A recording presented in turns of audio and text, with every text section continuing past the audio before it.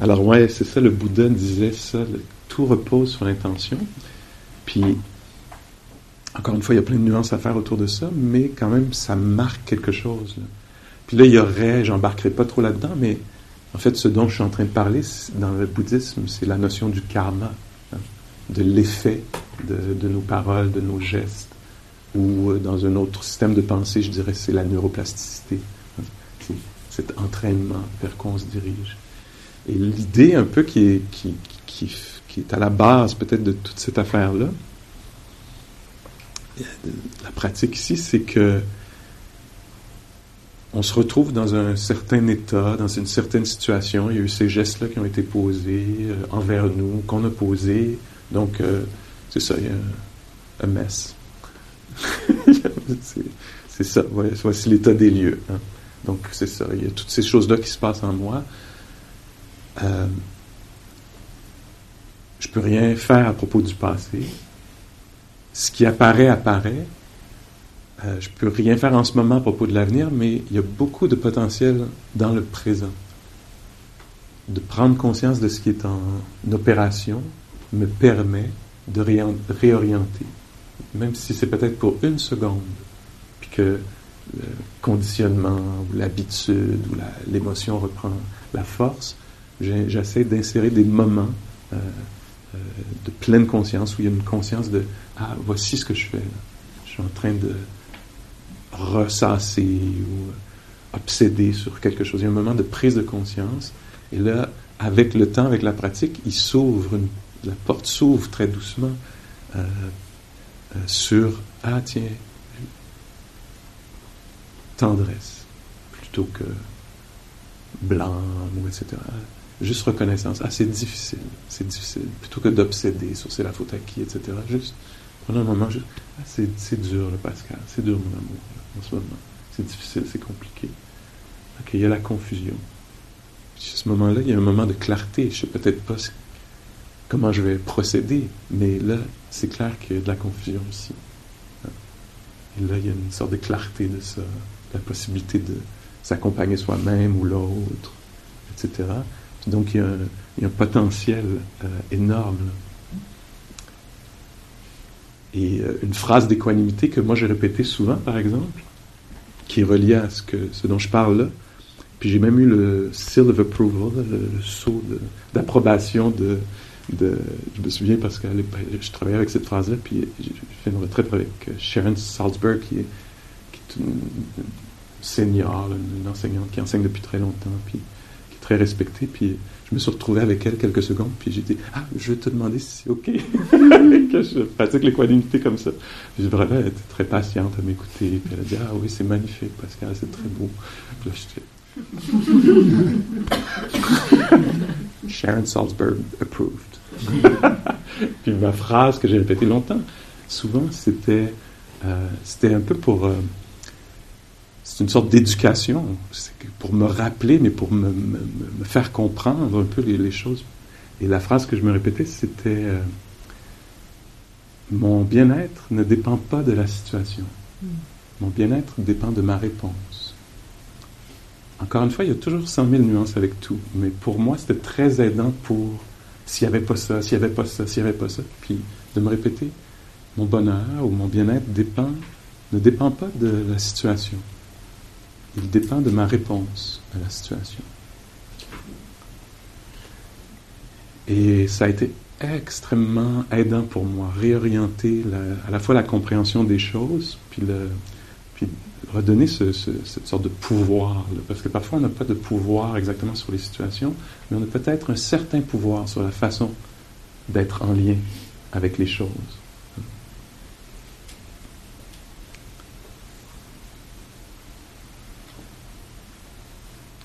Et donc, la prise de conscience, c'est ça, être de plus en plus conscient de qu'est-ce que j'aimais, qu'est-ce que je suis en train d'émettre intérieurement, ou relationnellement, quelle est ma contribution à mon propre bien-être, à celui des autres ou de la société.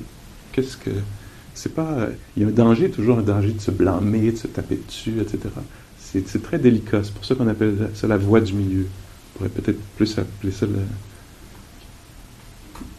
comment on dit, le faire, voyons, Le point d'équilibre. comment? Le point d'équilibre. Ouais, mais le fil de fer. C'est pas la voie du milieu, c'est le fil de fer du milieu. Parce qu'on est toujours en train de tromper de l'autre côté. En tout cas, c'est mon expérience. Je vais être sur la voie du milieu, mais oups, je tombe dans toutes sortes d'excès, de blâme, désir, etc. Et donc, de garder cette voie du milieu, là, de reconnaître comment je réponds. Il y a une possibilité, là. Je ne suis pas absolument peut-être sous l'emprise de mes habitudes, que sur la... Il y a une possibilité d'encourager quelque chose, d'entraîner quelque chose, de tendre vers quelque chose. Et donc la prise de conscience de l'intention devient primordiale. Tu sais. Ah, pourquoi je vais parler? Pourquoi je ne vais pas parler? Pourquoi je vais agir? Sans que ce soit de façon obsessive. Mais donc ici, si on avait encore là, quelques jours de pratique, puis qu'aujourd'hui c'était ça, on se dirait, tiens, regardons ça autour des choses un peu anodines. Hein? L'intention de se gratter, l'intention de se mettre debout, l'intention de mettre ses souliers. Toutes ces activités-là nécessitent une prise de décision intérieure là, qui peut être assez transparente. Hein? Surtout quand on y va par habitude, on peut ne pas remarquer ça. Mais dans l'entraînement, on peut s'entraîner à devenir conscient de l'intention. C'est très drôle, dans les longues retraites, quand tu vois quelqu'un qui est devant une porte et qui ne bouge pas, tu sais qu'il est en train d'étudier l'intention d'ouvrir la porte. Parce que sinon, c'est comme ouvre la porte, ferme la porte, ça, puis là, tu dis quelque chose, fais quelque chose, puis tout à coup, tu te retrouves 20 ans plus tard. Et là, il y a toutes sortes de choses qui ont été faites, dites, et tu dis, ben, c'est pas moi, c'est pas ce que je pensais, etc. Il n'y avait pas ce suivi là, des intentions. Alors ici, c'est ça. On s'arrête comme ça. Ou dans la salle à manger, tu sais, si tu vois quelqu'un qui a la fourchette comme ça, puis qui ne bouge pas, c'est sûr qu'il est en train de faire une étude des intentions. L'intention d'amener la fourchette à la bouche. Juste pour voir. Puis voir à quel point l'intention, c'est pas juste une intention initiale, il faut qu'elle reste là. Bon, on peut jouer avec ça. Prenez votre main, si vous voulez, amenez-la du côté gauche. Pas le mien, le vôtre. Et si on balaie la main d'un côté à l'autre, ça prend une intention pour commencer le balayage. Puis pour le continuer aussi, il faut qu'il y ait l'intention de continuer le balayage. Puis même, ça prend une intention pour arrêter le balayage. On sent plus les sensations physiques souvent que l'intention derrière. On peut devenir conscient de ça. Il y a un sens, non? Il y a comme une direction, comme ça. Et l'intention d'arrêter. Ou l'intention de reposer la main.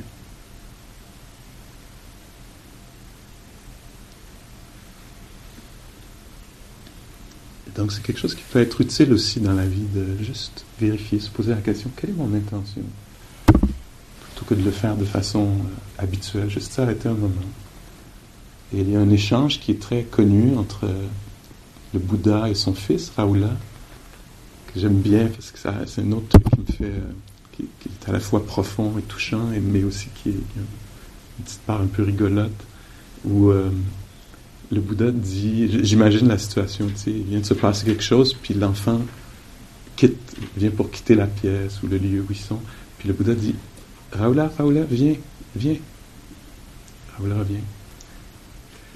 Qui vient, et le Bouddha dit, Rahula, avant, puis dans différents moments, le texte change peut-être un peu entre la parole ou le geste, mais avant, Rahula, avant de dire quelque chose, mon grand, avant de dire quelque chose, pose-toi la question. Est-ce que ça va être aidant pour moi et pour les autres? Si la réponse est oui, vas-y, dis-le, fais-le. Si la réponse est non, renonce. Ne dis pas ces choses-là. D'accord? Il se tourne, il vient partir, il part. Rahula, reviens. Il revient. Et le Bouddha dit, Rahula, pendant que tu es en train de dire quelque chose, pose-toi la question. Est-ce que c'est aidant? Est-ce que c'est bénéfique pour moi et pour les autres? Si ça l'est, continue. Si tu remarques que ça ne l'est pas,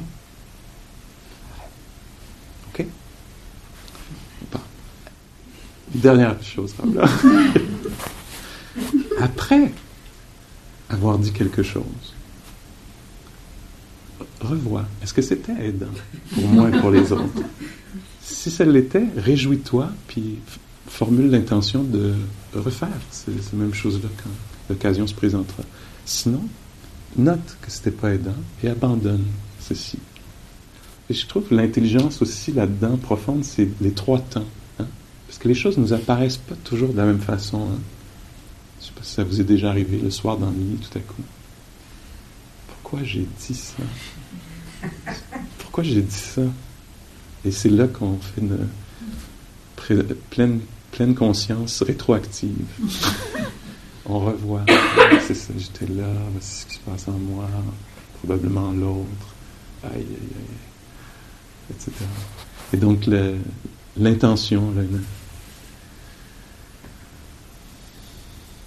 c'est un champ riche de découvertes, toujours sans jugement, mais avec discernement. C'est ça l'idée ici. Hein?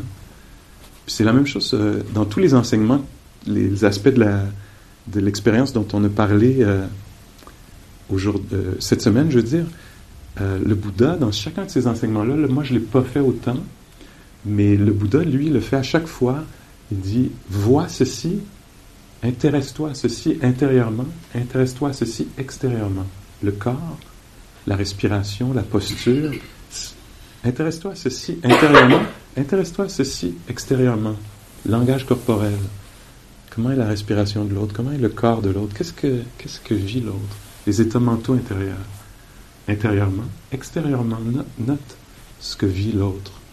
Ouais, parfois on tombe dessus, parfois pas, mais ça vaut la peine de s'intéresser. Voir, tiens, l'autre. Et là, c'est là où le jugement peut s'insérer. Ah, l'autre est encore impatient.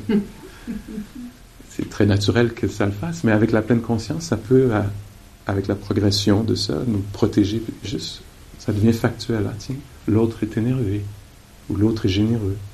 C'est nuisible, c'est aidant. Mais pas avec le jugement. Le jugement, c'est peut-être, des fois, il y a une sorte d'intelligence, on voit ce qui se passe, mais il y a une petite couche de haine par-dessus. Alors que le discernement, il n'y a pas la couche de haine, il y a juste, voici ce qui se passe. Ah, l'autre est touché profondément par le truc, ou perturbé par ce qui vient de se passer. Puis là, ça reste toujours la même pratique qu'intérieurement ou extérieurement, c'est qu'est-ce que je peux faire pour accompagner? Qu'est-ce qui est possible? Parfois rien, parfois quelque chose. Et donc on peut être aussi conscient des intentions de l'autre, quoi qu'on puisse évidemment se tromper. On a tous nos conditionnements, etc. Moi, je travaille avec ça. Là, souvent, la perception qu'on soit m'attaque ou qu'on ne me prend pas en considération, quelque chose comme ça, c'est très étrange. Il n'y a peut-être pas de raison, mais en tout cas, je vois que ça monte, ça vient souvent dans l'esprit. Bon, il y a quelques années de travail, là, ça s'améliore, mais je vois que ça va naître très très vite. Qu'est-ce que l'autre est en train de dire? C'est ça. Peut-être que ça vient de toutes sortes de choses, hein, mais je pense pour moi, entre autres, que d'être homosexuel, ça joue là-dedans. Parce qu'il y a eu quelque chose que la société, entre autres, c'est pas la seule chose, mais je pense que ça joue. Ça joue dans... Il y a quelque chose dans la société qui s'est passé, qui fait que il y a quelque chose qui a été intériorisé et qui se sent attaqué facilement. Et donc, c'est ça. Maintenant, qu'est-ce que je fais avec? Hein? Voici, c'est ça. Alors, c'est quoi l'intention? C'est d'être éveillé à ceci. Ah, tiens, il y a cette impression-là. Voyons voir si c'est vrai. Il y a apparence de... Voyons voir. Donc, être conscient intérieurement, extérieurement des choses. Puis dans la société aussi. Quelle intention a la société là, quand le groupe dominant dit ceci? Quelle est l'intention? Est-ce que c'est pour le bien-être de tous, toutes? Pour le bénéfice de... Tiens, je finis avec ça en disant que dans la psychologie bouddhique, c'est très intriguant pour moi que quand quelque chose est bénéfique, c'est toujours bénéfique pour soi et les autres. Si c'est bénéfique pour soi et les autres. Sinon, ce n'est pas. Et ça, c'est intéressant pour moi.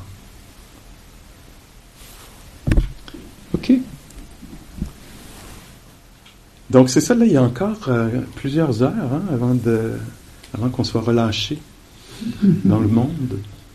Et c'est intéressant aussi cette transition, là, le moment où tout à coup on fait les bagages, on retire les draps des lits, tout ça. Puis souvent les êtres humains, on passe vite à la prochaine affaire. Et ça peut être bien de ralentir, puis de voir un peu justement comment je suis en lien avec ce qui se passe. Est-ce que je suis encore ici ou je suis déjà parti? Puis aussi à ce moment-ci, il peut y avoir toutes sortes d'émotions qui n'étaient pas là avant. Hein? L'ambiguïté, le désir là, maintenant de partir, là, je le laisser lâcher. Là, j'ai vraiment le goût d'être à la maison. Ou l'ambiguïté, ou la peur, ou le désir de rester, qui n'était pas là les derniers jours. Peut-être. Alors c'est intéressant de voir, les conditions changent un peu, puis ce serait naturel qu'à l'intérieur, peut-être qu'il y avait un certain calme, puis que là, ça s'est agité à nouveau, ou autre chose, tout est possible. Mais c'est une bonne journée pour pratiquer, parce que les conditions changent, là, se transforment. OK? Essayons ça un petit peu.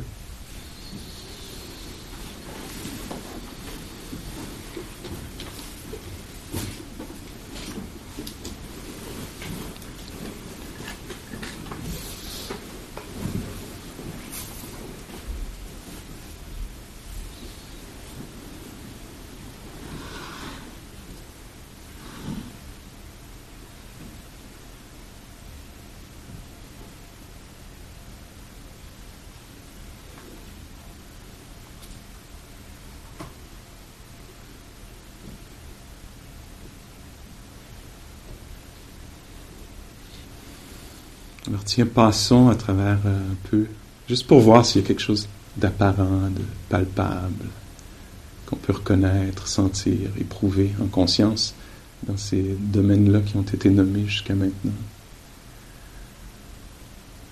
Alors il y a le monde, on pourrait dire le monde physique, le monde de l'environnement et du corps, qu'on peut se laisser découvrir avec fraîcheur.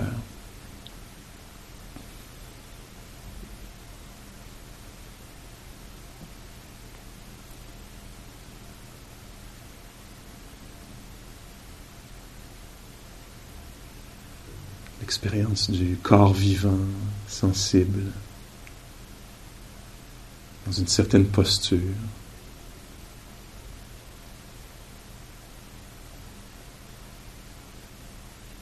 Respirant.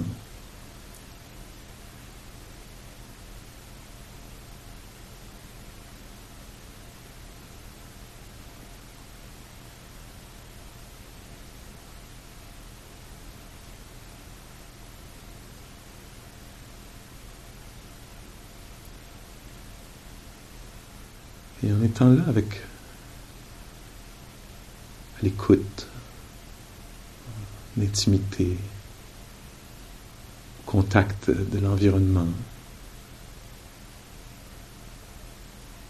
du corps.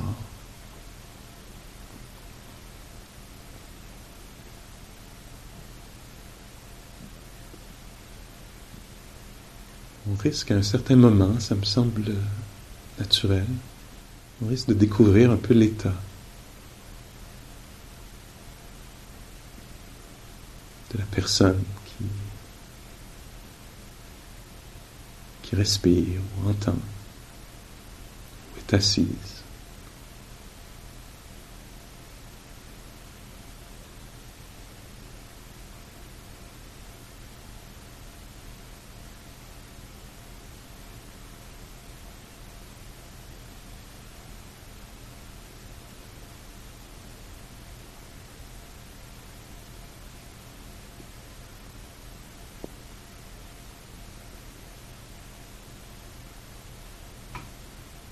Si quelque chose de désagréable se passe, peut-être qu'on pourra rencontrer ça aussi avec pleine conscience.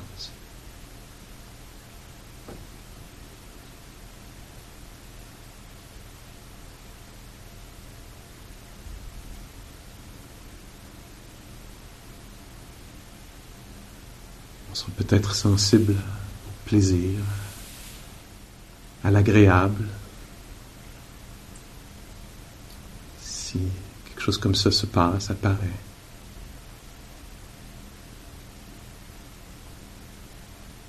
Même subtilement.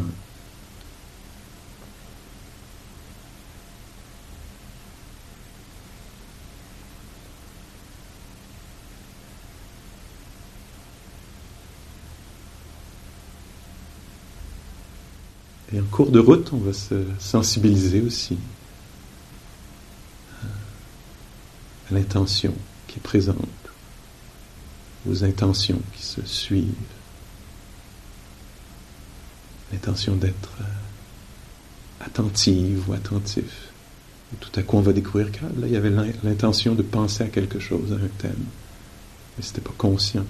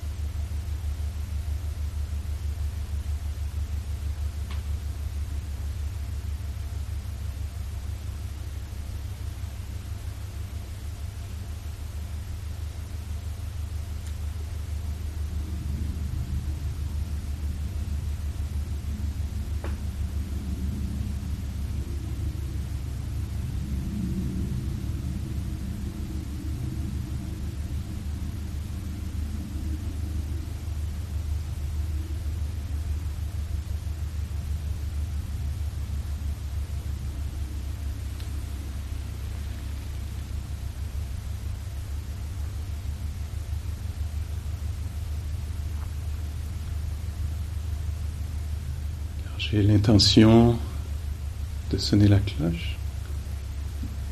Oui, si vous pouvez noter l'intention d'ouvrir les yeux s'ils sont fermés ou de bouger le corps.